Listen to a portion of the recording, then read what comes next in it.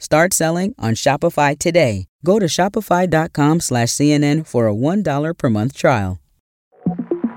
Hello. From CNN, I'm Joe Beck with the 5 things you need to know for Tuesday, October 31st. Calls for a ceasefire are calls for Israel to surrender to Hamas, to surrender to terrorism, to surrender to barbarism. That will not happen.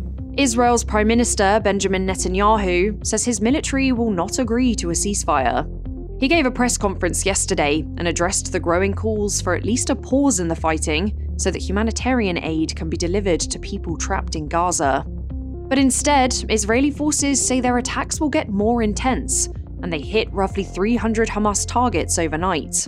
Netanyahu has vowed to wipe out the militant group. We're going to resign them to the dustbin of history. Many UN agencies are still calling for a complete ceasefire from both sides of the conflict, with the head of one in Gaza saying people there are being, quote, dehumanized. And the World Health Organization says hundreds of health sector workers have been killed since October 7th, while UNICEF warns that without access to clean water, the region is on the verge of a catastrophe. This latest conflict in the Middle East has led to a rise in hate crimes in the US. Advocacy groups are reporting a spike in hate incidents against Jewish and Muslim people, with the Anti-Defamation League reporting preliminary data showing anti-Semitic incidents have spiked 388% since the initial Hamas attack on October 7th. That includes swastikas being painted on schools and signs, and even anti-Semitic graffiti on the home of a Holocaust survivor. And earlier this month, a 6-year-old Palestinian-American boy was stabbed to death by his landlord, and his mother was also hurt. Public officials have condemned these incidents, and Brian Levin from the Center for the Study of Hate and Extremism says that will have an impact.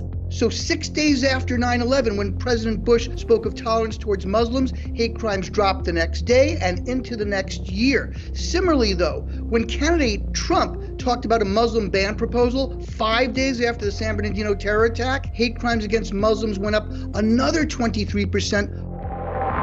We're learning more about the signs and attempts to stop Robert Card before police say he killed 18 people in 2 mass shootings in Maine. A document released by the local sheriff to CNN late yesterday describes that Card's ex-wife and son went to the police back in May to report their concern about his anger and paranoia.